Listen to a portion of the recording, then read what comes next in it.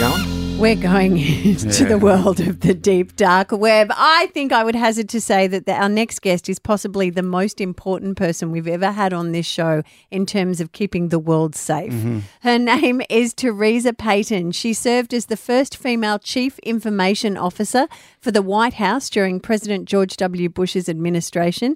She is currently the CEO and founder of Fortalice Solutions, a boutique cyber security and intelligence services company that is listed in the Global Cybersecurity Top 500. She is also named as one of the top 25 most influential people in security in the world. Wow. And she is a published author of the book Manipulated: Inside the Cyber War to Hijack Elections and Distort the Truth.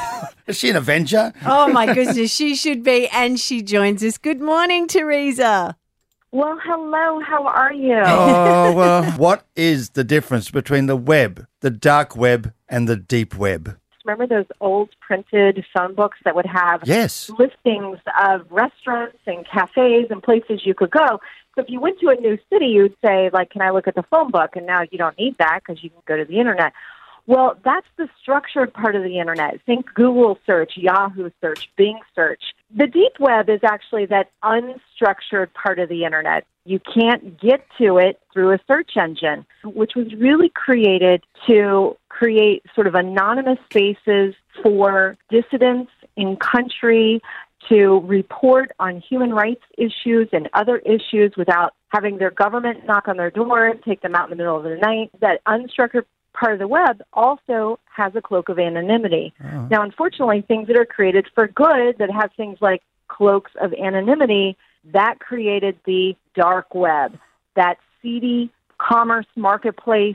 You know, think Amazon for illicit goods. There are actually good people who will find themselves shopping on the dark web because they're trying to get, let's say, medicine that they can't get in their own country, and they'll actually take to the dark web because they're desperate for a cure for their ailment. How do I get there? By accident or on purpose? You cannot accidentally trip over it. You actually have to have a special type of a browser.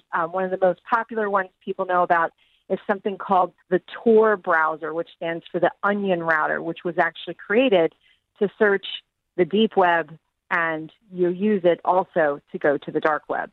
Teresa, is that where you live in terms of trying to get people and create dark things to good? Like, how dangerous is that place? It is not a place for the faint of heart. There is a lot there that's hard to unsee. It's graphic images, things that people say, things that people are marketing in. But one of the things that you'll find is oftentimes in order to get to a greater population of people who may want to buy their goods, they'll actually go to the open web, and they'll go to places like social media. They'll go to a place like Reddit, and they'll start talking about these, alternative cures or alternative medicine that may not be approved in certain countries. And then if somebody says they're interested, they'll then tell them how to reach them on the dark web. We have a fantastic unit started here in Queensland called Argos that deals with child exploitation. When they're hunting people down, they can start in social media, but also eventually would find those sort of networks on the dark web as well. They do. We do volunteer work, pro bono work for law enforcement and nonprofits. Here in America, we have the National Center for Missing and Exploited Children. And oftentimes they may reach out to the children on social media, on gaming platforms, in messaging apps. But then the trading of the graphical images of these children who have been victimized oftentimes will happen on the dark web. So, Therese, is that happening to kids, say, in Brisbane, Australia?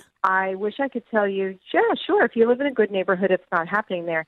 It is happening there. Some of the cases that my team and I have worked are so disturbing, and it's happening in every type of neighborhood. This isn't something that it has socioeconomic or global boundaries. So how do we know if our kids are doing that? The best thing that a parent can do is actually talk to your kids about it and just say to them, here's what I want you to know. I know it's hard for you to understand, but delete doesn't mean delete. The internet never forgets. But if you do something and through no fault of your own, it ends up getting shared, some a private photo, private video, things that put you in a compromising position, come see me and talk to me about it. I call it the safe zone. So basically, it's your promise to them that these problems don't get better with time. And if they do encounter an issue either for themselves or their friends, if they come to you and say, Mom, Dad, I need to invoke the safe zone, take a deep breath, Mama and Dad, and let your child talk to you, your teen or your young adult. The screaming and the yelling and the grounding, like put that aside and sit down and map out an action plan and help your kid and be your kid's advocate. Because all of the studies say, and these are global studies, that when these problems happen, the kids try to hide it from the parents, and it actually makes the situation worse. You want them to feel comfortable coming to you and telling you, because it doesn't get better with time. No, it doesn't. Thank you very much, Teresa Payton. Of course, none of us resemble those parents whatsoever. If your child does ask for the onion router for Christmas, no, give them a copy of Manipulated, Inside the Cyber War to Hijack Elections and Distort the Truth by Teresa Scary Payton.